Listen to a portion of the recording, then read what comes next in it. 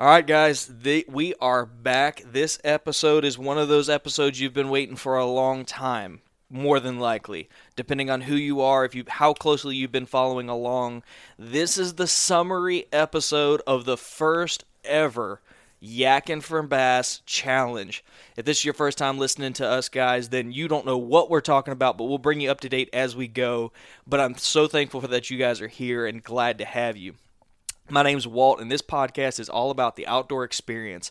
We talk hunting, fishing, outdoor adventures. We bring you tales and adventures from all over the country, sometimes from across the globe, and we just bring it to you in the hope that it inspires you to get outside, get outdoors, and go just that little bit more by being energized by these stories. And this podcast is a reflection of that.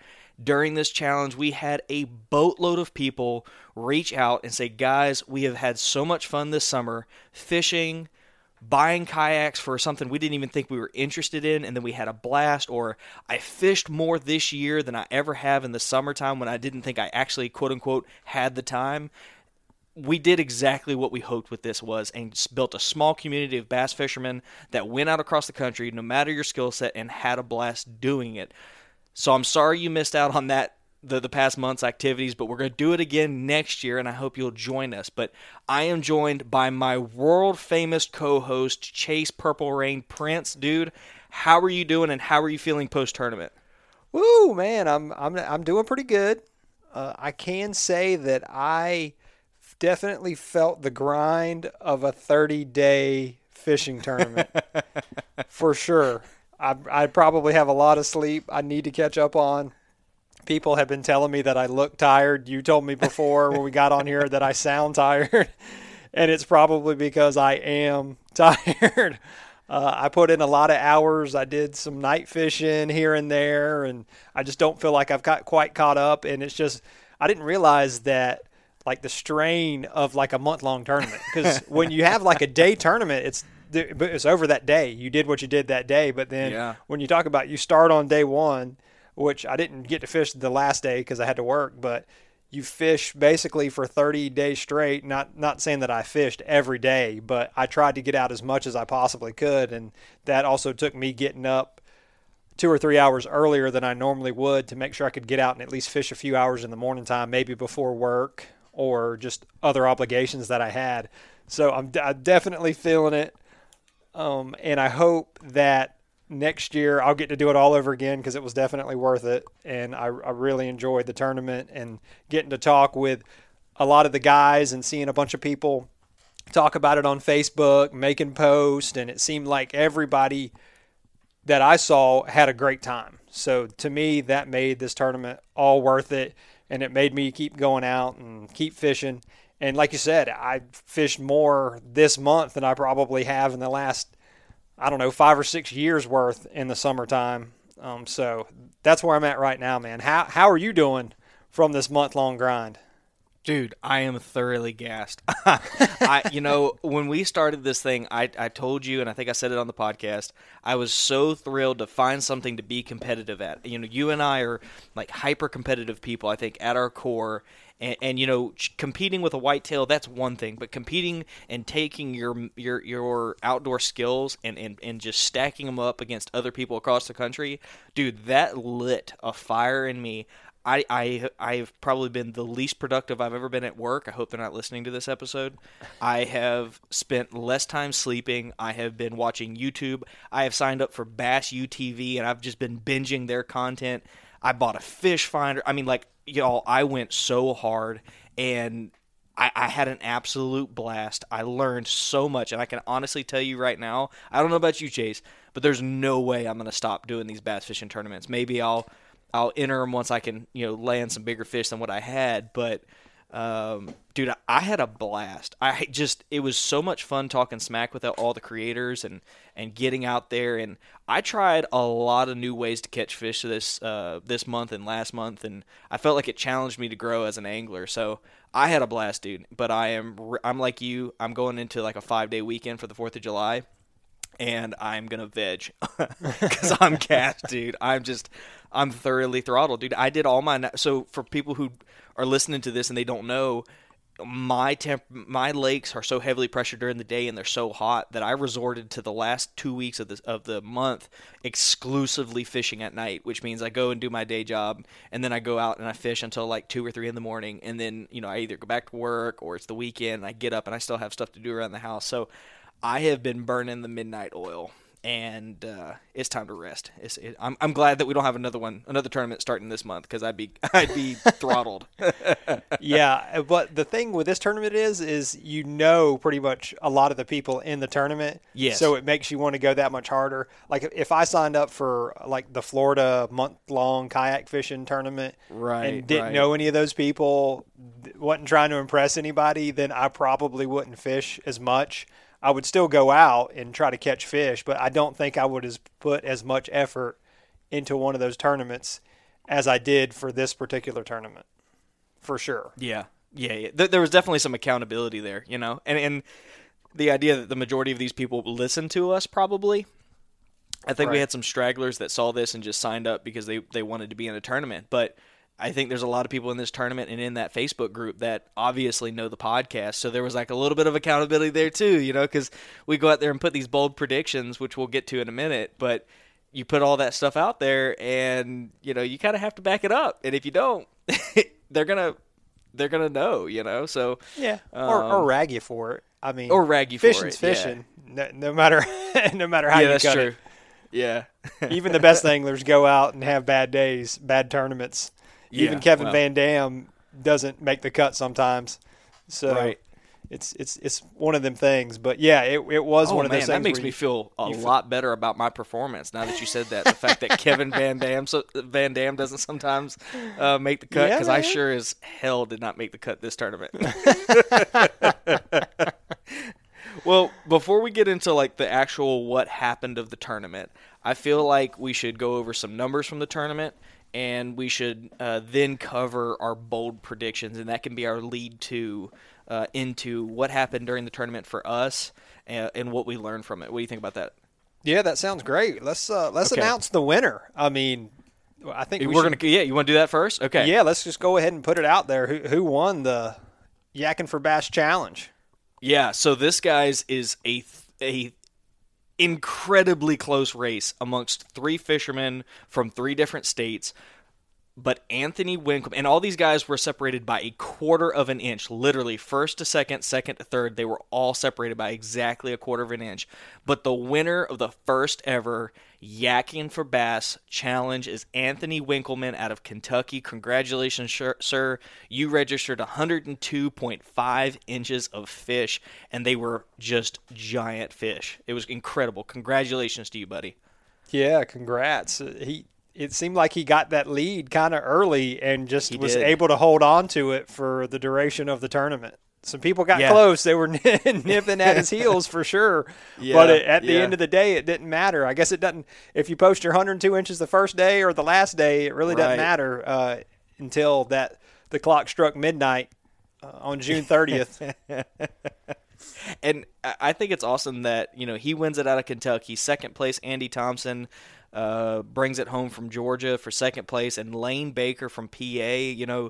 We talked about a lot about how the Northern boys felt like they may have had a disadvantage. Well, here's a PA dude getting it done, 102 inches. He only missed out on first place by a half inch of fish. So, and he beat out Texas, Missouri, Oklahoma, Florida, Alabama, Georgia, just reading down the guys that are behind them. I mean, it was a good mix of southern states in there, and he beat them out. So, congratulations, dude. And I guess we ought to go ahead and announce the winner of the creators, because as much as you guys are fishing against us and against each other, the creators were jockeying for first place amongst the creators, because no one thought they'd win the tournament, I don't think.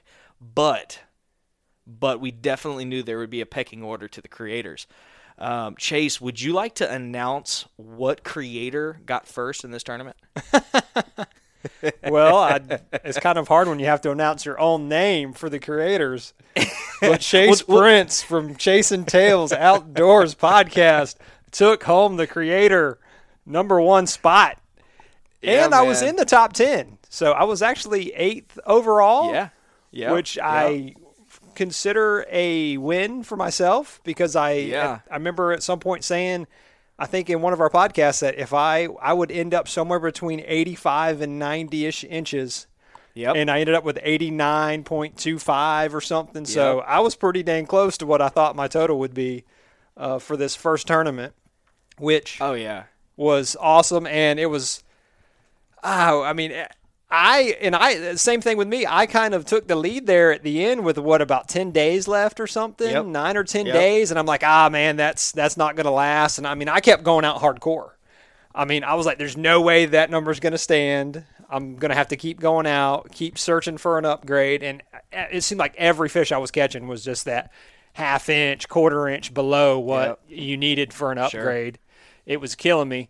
At that point, and I was like, well, one of these guys are going to come in and get, because I didn't win by much. I think I beat Parker by an inch at the end, and then I beat Charles by like an inch and a half or something along those lines. So I had some people, definitely the creators kind of stacked up there at like 8, 10, 11, 12, 13 or something like that. There was like a stack of us in that area, but it was cool to win.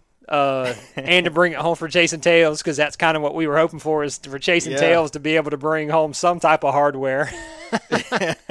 Although, as a group, we didn't necessarily win the creators, but it was good. Like I said, I've definitely put in the time and effort. You know that as well as anybody, and I told people that I was going to put in the time and effort to at least have a chance.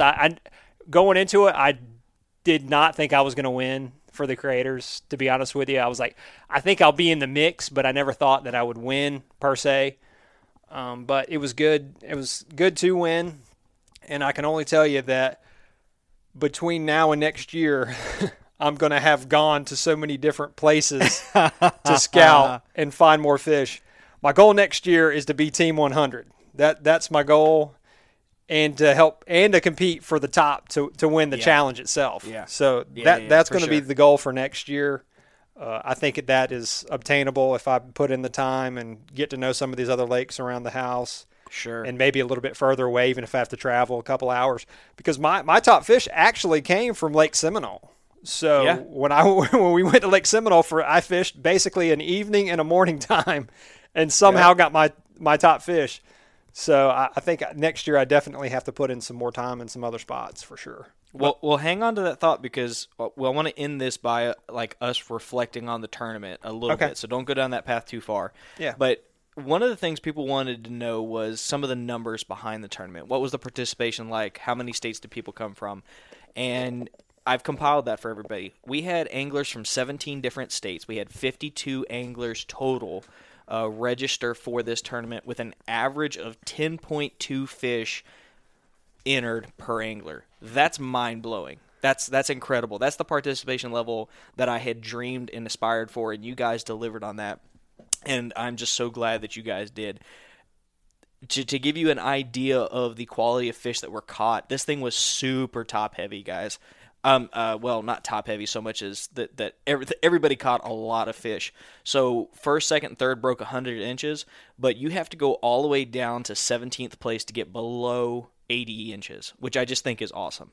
There was just a lot of talent in this group, a lot of guys getting out there doing it, and I know that some of these guys like Austin and Charles, especially Austin, his wife took him under his wing and coached him up and showed him how to catch some good fish. And there was a genuine progression for a lot of these guys where they called out some like 10 and 11-inch dinks.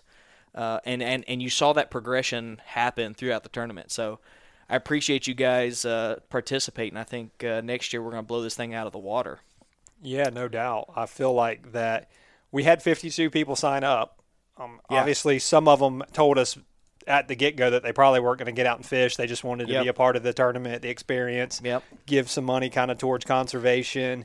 And then one of my buddies, he just got swamped for the month of June. He went to Texas. He went to Virginia. He had something else come up, so he just had a lot of stuff come up, and then he didn't go at like the first week or two, but he wasn't planning on doing one of those trips. So he's like, I'm going to be able to get out the last week or so, and just stuff came up, so he wasn't able to get out to fish. But he's still planning on doing it next year. He just wasn't able to get out this year to do it. And I feel like that we've got maybe some buy-in from some other people as well, maybe some other creators, some YouTube people and stuff like that are planning on fishing it next year. So I'm hoping that we just blow it out of the water next year, and who knows, maybe we can even hit like 100 people fishing in this tournament. That's my goal, which would be fantastic. That's my goal. So just so it's out there now, I want to hit 100 people next year. I think there's no reason why we can't. If everybody who's in this tournament tells one friend and signs them up, we can break 100. And I just think, the amount of money we can give to conservation, the money we can give back to you guys, because of that, it all just continues to grow exponentially. And I'm thrilled with the turnout we had. I'm not upset by any means by any stretch of the imagination. 52 anglers signed up for this. I mean, that's epic. So yeah, that was. Well, what do you say we move on to Eaton Crow? We made 3 bold predictions each. Yeah, and I feel like it's the reckoning. It's time for us to touch on those 3 bold predictions each and see if any of them came to fruition. So, guys, we're going to read these off and go through them in the event that you didn't, you're just joining us now, or you weren't a part of those episodes, or you missed them, because in that month we cranked out a boatload of episodes. I think it was like 9 episodes we cranked out in the month of May. Right. Well, we were actually planning on putting out more this month, kind of doing some more updates, but I think we just both got into the zone of fishing, and just podcasts were put on the back burner for a little bit. Well, and there's a fair amount of work that goes into judging all this stuff for you and I. There's a lot of feedback, and we had a lot of non-pro anglers or first tournament anglers, so there was a little more outreach where it's like, hey, we're not going to cull this 13-inch fish, we're not going to reject it, but this is what you need to do the next time, and that dialogue builds, and then we have to pick winners. There was a learning curve for us that went beyond just being fishermen. Hosting a tournament was a little more work than we expected, right? But we managed it well, and yes, y'all didn't get the weekly updates, but next year we're going to have all this stuff ironed out ahead of time, and I'm going to pull in some more judges, I think, for the next tournament, so that workload's a little more even. Yeah, no doubt. So, Chase, I'm going to start with mine, because I feel like I performed the worst across the board in this tournament. I said Greg's biggest fish will not come on a Senko. Boy, was I wrong. His biggest fish was 22.75 inches. It was a 7-pound, 15 ounce. It was a big fish.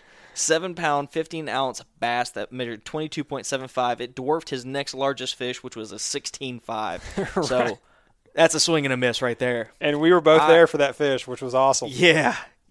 I mean, I was within awesome. Like casting distance of that whole thing going down.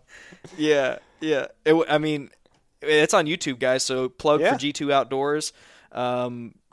Go check out his YouTube channel. He's got that on his Lake Seminole YouTube channel, and it is a monster fish. Yeah, it was.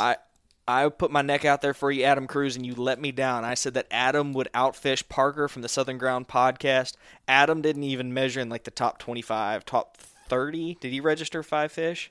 Adam Cruz was in the top 30 with 49 inches of fish. I don't think he did. He may have. Yeah, I think he did actually do 5 fish. There were just a couple. No, he only got 4. Oh, okay. He only got 4. Yeah. I thought he just had a couple small ones. But, I mean, as a Tennessee fan, he's used to coming up short, so it's okay. That's true. And he didn't get out that much. He didn't. No, he had to work. He was one of those that said he'd donate to the cause and get out there if he could. It was still fun. He was still interacting and everything else. It was great.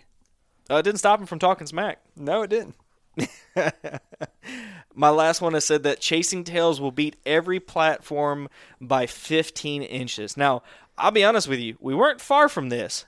If I had pulled my weight early on, and if Austin hadn't suddenly become a freaking pro at the tail end, we would have beaten the Kings of the North, the Whitetail Distraction podcast, but they managed to close the gap late, and I couldn't manage to land any of the fish that I was hooking into. So I whiffed on my 3. Chase, what about you? Did any of yours come to pass?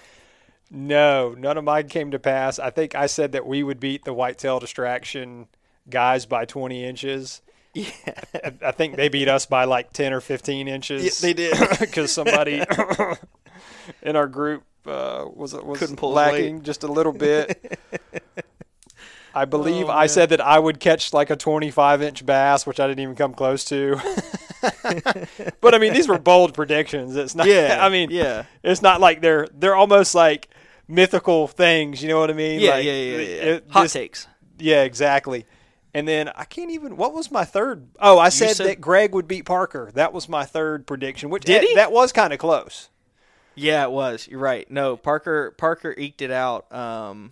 Right. Let's see, it was about about an And I don't inch know and how a much half between Greg. the two. I don't know how much fishing Greg did after he caught that big lunker of a fish, because No, that was definitely yeah. a game-changing fish, Yeah, without it a doubt. was.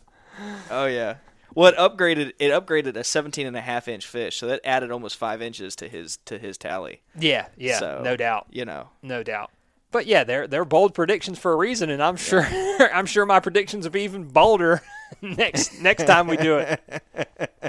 Yeah, oh yeah, for sure. I've got no doubt. You and I will be talking smack hardcore. No doubt. Oh man. Well, I think that's all the housekeeping that we have to do.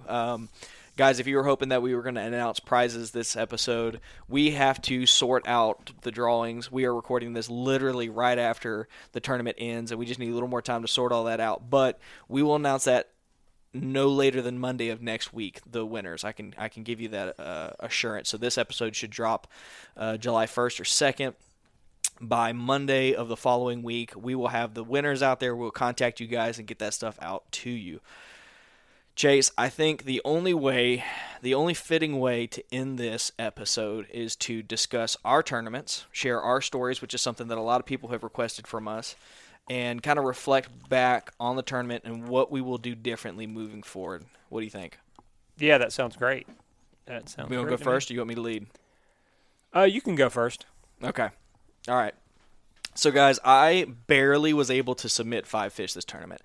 I am not at all happy with how my performance came out. Now, I don't mean that in like I'm losing sleep over it now, because the tournament's over and it is what it was. It was an amazing learning experience, but I had my biggest fish was 18 and a quarter. Everything else was 14 or smaller, including 2 fish that didn't even break like 12 inches. So while I eked out 69 inches, I fell way short of my expectations for myself, and a lot of that was self-inflicted. So I think I talked briefly on one of these episodes during the tournament where I said, I was doing a lot of fishing on a deep water lake, Lake Talquin, and that requires a certain skill set that just can't be like lucked into. You're fishing brush piles in 20 feet of water, you're fishing ledges, and I had to upgrade and buy some fish finders and whatnot so I could, try and get out there and get after those fish. And I wasted like the first 10 days or more between an abundance of rain here and then fishing that lake, thinking that I could maintain the pattern that I had while I was out there the month before. Well, May was record-breaking hot for us, and that water got hot, those fish went deep, and I just couldn't catch them. So luckily, Chase convinced me to change course, and a guy named Andy Thompson reached out and gave me some hot tips on how to catch fish around here. And in the first, the first 10 days after that, I was hooking into some amazing fish, but I was forced to fish some very dense cover, and that dense cover came with a high risk of not landing those fish. I lost no less than 8 fish that would have upgraded all my other 4 fish. I lost at least 5 fish that would have probably upgraded my 18-inch fish. A lot of which I lost like somewhere between 6 to 4 feet from the boat, just trying to get that fish that was flailing in, lip that fish and get it into the boat. And the lesson there was just get a damn net. So I bought a net, but weirdly, and you commented on this, weirdly, the last, week or so of the tournament, dude, the fishing just quit. Like the bite just quit. Like there was nothing to be had. You couldn't get a bite if you wanted to. So by the time I had upgraded my equipment and I'd thrown some like 65-pound braid on there so that I could just horse them out of that area, once I'd gotten a net, I couldn't buy a bite. In fact, the last 2-3 nights I went fishing, night fishing, I didn't get a single bite, and that was demoralizing to say the least, because I should have been up there in the 80 inches mark. I should have been up there, mid 80s. But this is a first tournament. You learn some new things, and you work out the kinks. So to have placed 69 inches and to have fished all the different bodies, I didn't fish a familiar body of water after Lake Talquin. It was all like run and gun bass fishing, like Google search, this is what people say they can fish. Let's go try it and see if we can make it happen. So I managed to eke out 3 more fish and, put 5 on the board, and I'm pretty happy with that. I am glad to say that my biggest fish came while night fishing with my little brother for the first time. It was the first fish that I landed, and when he sucked that bait down, dude, it sounded like a whale had come up and smashed that frog. I set that hook and scooted that fish across the surface and got him in the boat. And the whole time I'm going, dude, this is like a 15-inch fish. This is awesome. This is a 15-inch fish. And Duncan's looking at me. He's like, dude, that's a much bigger fish than the 15 inches. And in the dark, this is the best part about night fishing. In the dark, every fish looks smaller than it really is. Right. Because you just don't have very good eyesight until you cut on that headlamp. And I'm glad to say the one highlight that I have from this tournament is that I've got an old-time fishing buddy. And now I'm talking goes back 7 years. His name's Derek Varnum. He talks some mad smack during this tournament. He has never in 7 years, Chase, he has not in 7 years ever beat me in any of our gentlemen's tournaments that we've had where we fished together. And I'm both proud and reluctant to say that Derek has finally topped me. He landed 79.5 fish. Most of those fish were upgrades late in the tournament. He was out there grinding late. But there was one thing that even he would tell you that I still managed to do, despite all the trouble that I had during this tournament. He has never caught a bigger fish than me, and he could have, but he didn't follow the rules when he submitted it, and it cost him a couple inches. So I still have in this tournament the largest fish on record, and that is the like shining light on the horizon. That's my silver lining to this to this tournament, is that I still managed to catch a bigger fish than Derek, even though he beat me. So overall, good thing, but a little frustrated. Yeah, no doubt. Well, thinking back now, you obviously said that you probably needed to get a net. It was one thing that you need to do differently. You said you upgraded some of your line and tackle, hooks, and whatnot, just to be able to horse them fish in, basically, while you're fishing in the thick stuff. Yep. Okay, so now, say the tournament hasn't started yet, and you got day one knowing what you know now. What would you do? What would be? Oh, you're saying like this is June 1st again, all over again? Yes, tomorrow's June 1st, but you know what you know now for what you just went through. Oh, man. Without a shadow of a doubt, I'd obviously have the net on me at all times. I might even get a longer net, like maybe one that stretches out a little bit, like maybe 5 or 6 feet, because that seems to be like the angle of the rod and the fish. You start to kind of lose leverage on those fish once they get close to the kayak, unlike if you were on a bass boat where you can kind of like you're up a little higher, Mm-hmm. I think I would almost exclusively night fish again. I don't think I would fish during the day again, with the exception of some of these like spring-fed rivers around here. They seem to provide some pretty consistent bites. But I think I would fish almost exclusively large paddle tail, boot tail swim baits and frogs topwater.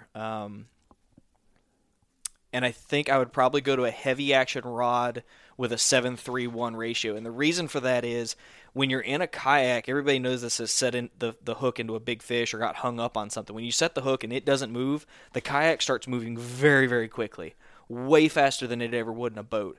And I feel like a lot of times you lose some leverage. Like I feel like I equate it to people this way. A heavy action rod acts more like a medium heavy in a kayak, because you lose that leverage when you set that hook. When the kayak starts going towards that fish in that heavy cover, you start to lose the backbone of that because you never quite can get the leverage.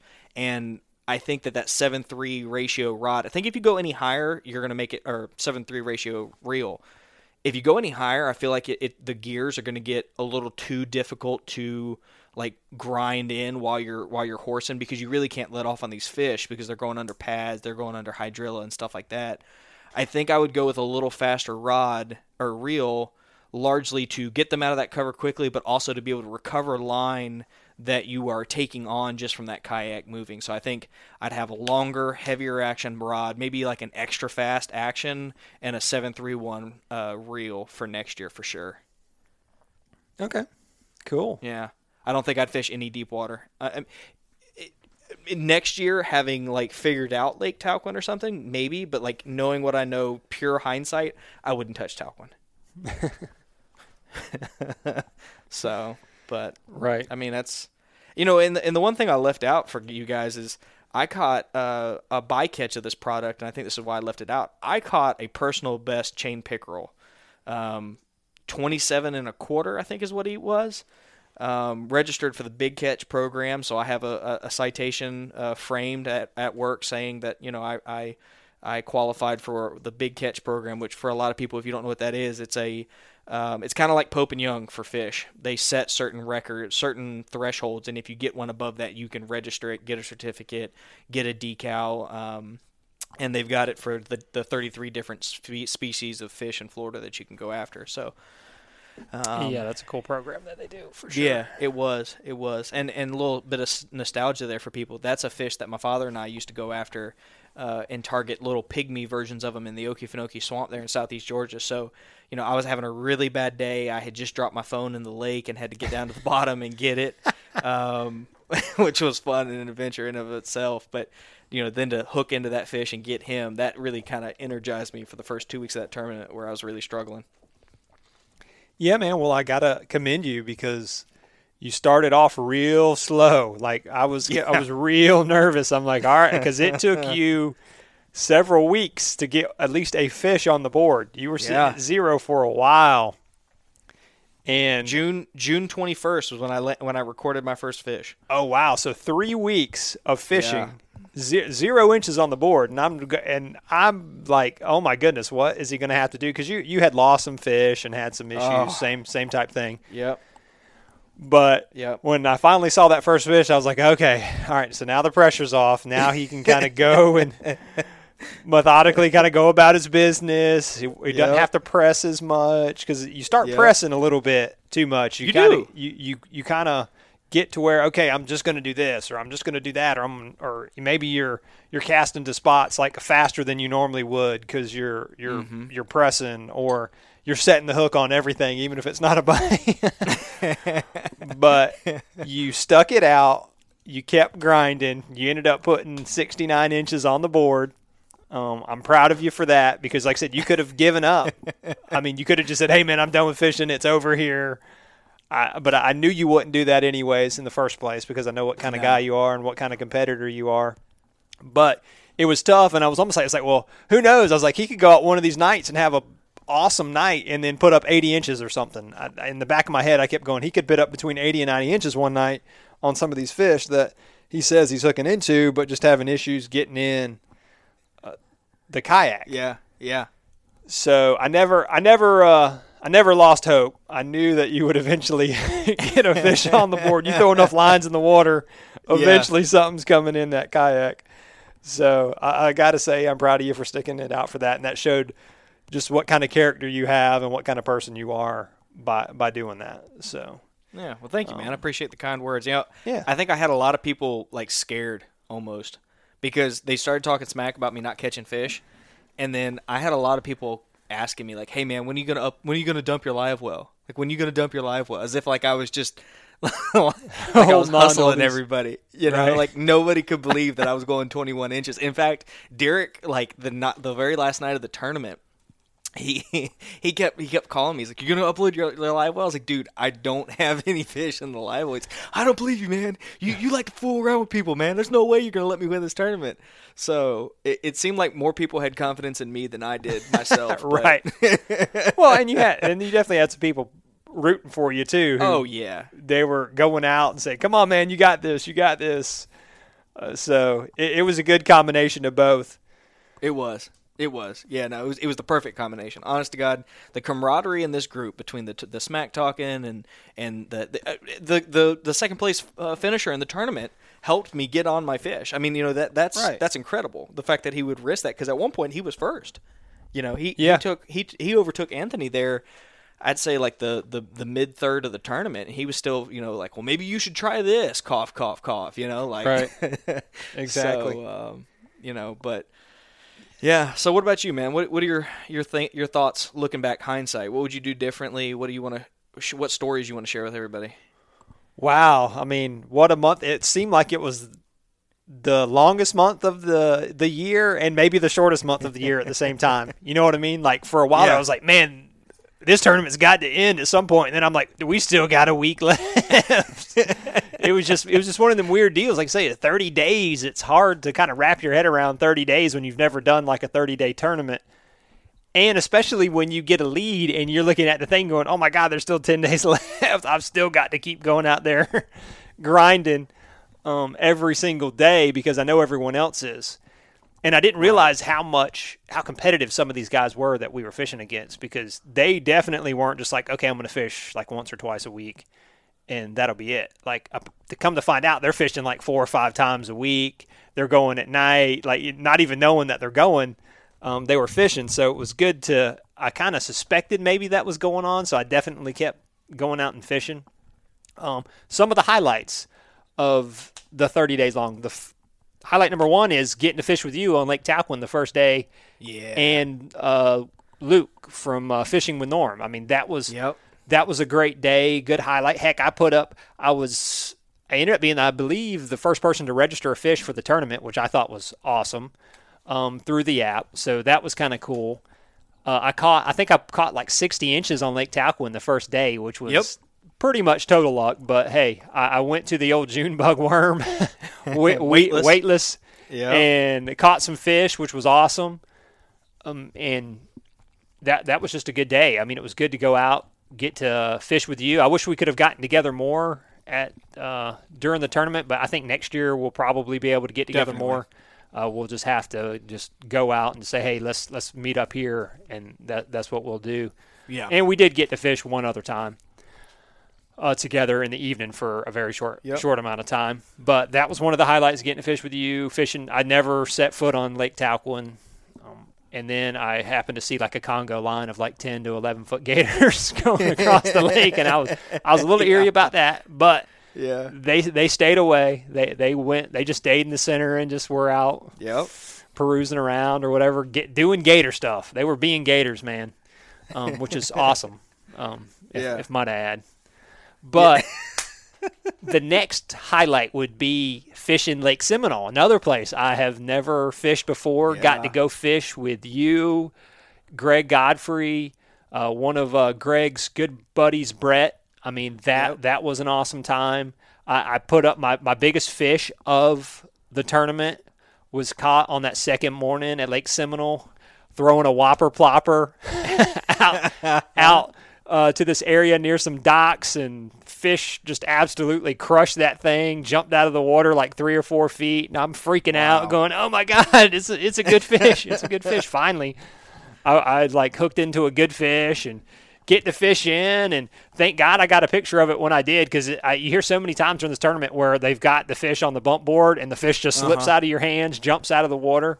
So I got a picture with it before I measured it, and then I took a picture of it measured, and then it wasn't a split second later that sucker had done jumped out of the kayak and was gone forever.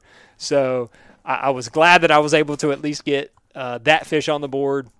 I think it was like 19 1/4 inches was my biggest fish, and I really didn't do much else at Lake Seminole. But I really it was a short amount of time to get there and fish like an evening. Never have even set foot on the lake, and you're in a kayak, so you've got to paddle out, and the lake was up. We had looked like the lake was up like 3 or 4 feet or something because of all the rain, and which there were is all never these good for fishing. Stumps, and I mean it was just kind of weird. It was just something that I wasn't used to, but hey, I was glad to get that one fish for sure.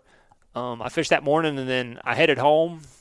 So it was good I got to fish I think I fished like 3 different bodies of water that I've never fished before. And I was able to catch fish on those bodies of water. So to me, that's a highlight, getting to travel, getting to meet up with some of the guys. I hope we can do that more next year as well, is to maybe like do like a meetup. Even, I think we were even talking about it on the Facebook group of like maybe finding out whatever like the central location is for everybody, and possibly doing like a meetup for everybody to get together and fish on a lake somewhere. But having said that, I like I said, I caught a few fish here and there that I got to put on the board. I think I caught one of my fish was caught on like a whopper plopper, the number one. Second was caught on a swim bait. Yep. My third fish was caught on like just a weightless worm. Fourth was caught on Texas rig worm. And then I think my fifth fish was caught on the wacky rig, Cinco, Greg Godfrey style. So I kind of caught them on different things. It wasn't like I caught all my fish on the exact same thing. And I went one day, which I thought was kind of cool. I did one of the days that I went, I caught a fish on a crankbait. I caught fish on topwater. I caught fish on worms. I caught fish on swim. So I was catching fish on all kinds of different baits, which to me, that was kind of rewarding in a sense to say, okay, I didn't just say I was going to be a worm guy, or I threw the kitchen sink out there. You know what I mean? I didn't just say, okay, I'm just going to fish this way and that's it. I broadened my horizons. I got on a bunch of fish. I couldn't tell you how many fish I caught, but it was a bunch. I mean, there were several days where, and some of those were dinks. I mean, obviously, I wasn't catching, but I did catch a bunch that were just underneath my number 5 fish. I mean, I can't tell you how many fish I caught that were like a half inch under what my bottom fish was. Right. But my best day, I went out and I think I got 3 upgrades one day, but one of them, like I caught an upgrade and then like it wasn't 2 minutes later, I got rid of that upgrade by catching another upgrade.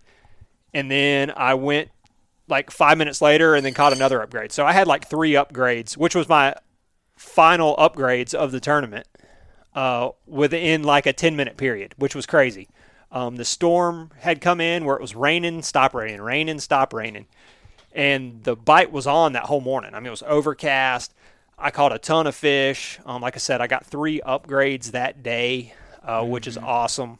So you can go out there and get it done in one day. I mean, it's not that saying that you can't go out there and get it done in one day, but that whole month, like I said, is kind of a grind, and you just got to keep going out because you don't know what's going to happen on that next cast. You know what I mean? No. That's what I kept thinking when I was out. I'm like, okay, this next cast is going to be it. This next cast is going to be it.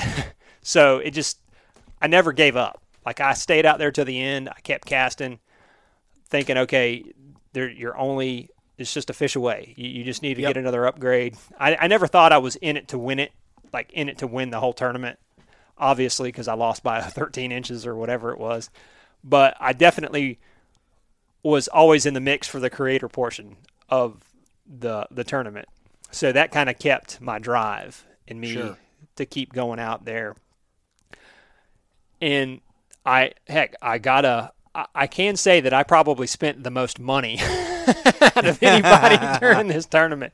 I upgraded my kayak to the Slayer Propel 10. I bought some upgrades for that. And then I couldn't tell you how much money I spent on lures for this tournament. It's an ungodly amount, I can tell you that. Like it on would probably, lures, you said? What's that? On lures? Yeah, on fishing lures. Yeah. Like me too. Just Me buying too. stuff that I didn't have to try. Buying these big swim baits. One of the swim baits I went to cast and it like snapped and I lost that swim bait probably the first day. It was like a $12 swim bait. Go to cast it and then it's going sails behind you instead of in front of you. Yeah, right. And then it sinks like it's not a floating one and it just of course not. well, there went $12. But I definitely probably spent way too much money on, but I'll have those lures for next year. Right. For sure. But like I said, I needed to buy those things anyways. And like I said, now I'll always have those things. And I did different stuff as well. I mean, I went out, I night fished several nights. I didn't really have that much luck night fishing. I mean, I did catch some fish, but I never caught like a big fish at night. I caught a bunch of like your 15, 16-inch bass for some reason. I caught them kind of on top water and then maybe like a little chatter, just some type of vibrating bait here and there. I would throw out and caught a couple of fish doing that. So I didn't really have a lot of luck on the night, but I wasn't, where I was night fishing at, it wasn't like a shallow water place. It was more of a deep water area. Right. So I don't know if that has anything to do with it, but as far as me night fishing, just the places I went. And then I would have night fished some other places, but they're closed. Like some of these places right by my house, like they close an hour and a half after Oh, nice. sunset. Yeah. So it's not like you can't stay out there all night long to begin with. So I was kind of limited on the places that I could fish at night. And I think some of those other places, I kind of would have been like you, like I'd have been thinking or fishing that heavy, shallow cover, lily pads, hydrilla, stuff like that, where I think it would have paid off more and my success may have been better. But it also seemed like I was getting a lot of short strikes at night too. Like I would get strikes, but they weren't like full commit strikes. Like, I mean, when you're throwing a topwater and a bass just comes out and explodes on it. I wasn't really getting that at night. It'd almost be like, kind of like you said, like a little sucking motion, maybe kind of strike at it. I don't know if that was just because they were just reacting, because that's what bass do. It's kind of, you know what I mean? Kind of like a reaction strike, where they kind of, same thing with a crankbait. Like they say they're hoping to get that reaction strike, and a lot of times they're caught in the belly or on the side, not really in the mouth, because the fish just kind of struck at it for a split second because it's instinctive. But that's what it kind of seemed like for me at nighttime. I can't really say the nighttime fishing paid off for me, but maybe it will next year if I go to a couple of other places. And I found other places that I want to try next year, which is kind of cool. And there's a bunch of places I'm going to try between now and then next year to go fishing and not have the pressure of a tournament on me, because that kind of got in my head a little bit, was like, I can't try this new place, because if I do and I go out and don't catch anything one day, then that's going to hurt me, which in the end it wouldn't have. Who knows? Maybe, like I said, I could have gotten an upgrade that day or whatnot if I just would have stuck it out and went to some of those other places. But I think that's pretty much it, man. I had a great time. Somehow I ended up on top for the creators, which was crazy to me. I never thought I was the front runner for that, but hey, it is what it is. And I'd like to commend all the creators that participated in this, because those guys stuck it out and they kept fishing. It's not like that they just were like, okay, yeah, we're kind of involved. There were several of them that definitely put in a lot of time out on the water, and they wanted that title. You know what I mean? They wanted the creator winner title. Like, none of them were competing for winning the tournament either, but it was more of, you kept hearing like, oh man, I'm coming for you. I'm coming for you. Like, I kept hearing that. Like, and I was like, crap, I got to keep fishing, man. I got to keep fishing because these guys are not going to just give this title to me, which was good. Because like I said, I couldn't tell you how many times. I never kept track of how many times I went out, which it was a lot. And I never kept track. I wish I would have kept track of like how many fish I actually caught over the total of the tournament. But it was a lot. It was a lot. I caught a bunch of fish, which was fun. I mean, it was still great to get out and catch fish. But then every now and then you'd get disappointed when you'd pull in like a quality fish that didn't meet an upgrade. You know what I mean? You're just like, oh man, so close. Like, I would have rather have caught like a 12-inch bass than to catch one that was like a quarter inch below what my upgrade was, which was kind of funny. I'm like, oh no, I just need to be excited about that I'm out here catching fish. And then I kind of got back into a groove. It's like, hey man, you're out here in the great outdoors. I saw some cool stuff. When you're seeing turkeys fly over your head and hawks and owls, and you're hearing nature and just seeing some of the stuff that I got to see while I was out fishing, that made it all worth it to me as well. So let's do this. Let's cap this off by just giving a thank you to all the different people that participated on this, from the sponsors to the creators. So first and foremost, you've got Cadence Fishing, Sportsman's Alliance, Tethered, Yak Attack, Such as Vacation Rentals, and one that added just about a week ago. I told you guys we were still working on one. We were going back and forth. We finally got it hammered out, and I've got the prize from them sitting right here, and I guarantee you it's a doozy. On the Fly Outfitters from Southeast Georgia. Great fellas. Kyle Coleman helped hook us up on that one. The creators that participated in this, Southern Ground, Parker and Adam, thank you guys so much. The Whitetail Distraction Podcast, Austin and Charles, and Brooke. Guys, thank you so much for all the hype that y'all did this prior to the tournament, but just constantly being a good, positive voice for me when I went through that 21-day stretch. And Southern Outdoorsman, Jacob, dude, you caught some awesome fish there at the tail end of things. And I know your partner Andrew, he reached out to me today and said, dude, we had some family things going on that kind of kept me from off the water and participating, but he already told me he's excited for next year.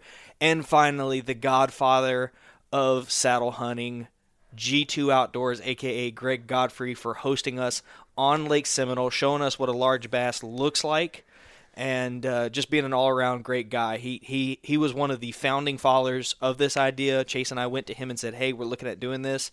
And I told you before, he dumped gasoline on a fire and just turned it into an inferno, and it really created this what it is. And all these guys are ready for next year. I can tell you right now, we are 100% committed to doing this next year with some tweaks. The dates might change. The criteria for winning might change. Who knows what's coming down the pipe? Greg's been talking about that a lot, and in fact, you and I got a conversation coming up with Greg here before too much longer, and there's just some awesome stuff coming down the pipe. And I just want to say thanks to everyone who listens to this podcast, who chose to participate in this. This event was all about you guys. And when I was feeling kind of blue for myself the other day, I really felt like I hadn't done what I was supposed to. My wife, the voice of reason in my life, said, Walt, this tournament wasn't about you. It was about the creators. And I said, you know what? You're right. And they had a good time. So I am proud of each and every one of you guys for getting out there and fishing, for participating, and I hope everybody looks forward to next year. You got anything to add to that?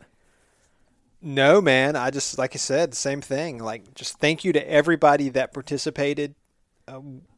Your money is going to be well used. I mean, some of it's going towards prizes. I mean, a good bit of it's going towards conservative efforts with the Sportsman's Alliance. We really appreciate $350. $350, guys. I don't think we've said that. Alliance. Yeah, we're giving $350 to the Sportsman's Alliance with your help, which is awesome. Yep. Everybody kind of gets to pitch in. I haven't heard anybody that said they had a bad time during this tournament. I mean, everybody seemed like they were pumped. Everybody's ready for next year to get this thing kicked off. Yeah, so I want to thank you, Walt, for all of the effort that you put into this tournament. I mean, you definitely put a ton of effort in with the prizes and taking care of the Facebook page, group, judging fish. I mean, you definitely did everything that I needed you to do in this tournament, for sure. So I want to go out there. Minus catching fish. Yeah, minus catching the fish part, which, hey, that is what it is. I can't can't put the fish on the line for you. But next year, hey, man, the one good thing about this is next year you could be the most improved angler. Yeah, I mean, exactly. If you go out and put 100 inches on the board, I mean, daggum, that's a 30-inch improvement. If I do it, it's only 11 inches. I mean, so you might get most improved next year, for sure. But, man, I appreciate everything you did for this tournament. A lot of people don't get to see all of the effort that you put in for it, all the behind-the-scenes stuff. You do kind of a lot of the communication. You're more of the communication guy, a part of this group. So I appreciate everything you did, and I'm glad this tournament kind of went off without a hitch. Well, thank you, man. It was a good time. Everybody enjoyed themselves, and at the end of the day, this was one big thank you to them, and so they had a good time, and that's what matters. So, guys, I'm gonna sign off, leave it there on that wonderful high note. If you enjoyed this podcast, hit that subscribe button, leave us a 5-star rating down below so that other people can find this, and do us a favor, as always, tell someone about the Chasing Tales Outdoor Podcast so that we can grow, so that we can bring you new content from across the country. Eventually, I have a dream of bringing you content on the regular from across the globe, and we'll get there, but with your help. Until next time, I'm Walt. I'm Chase. Y'all get outside and enjoy the great outdoors.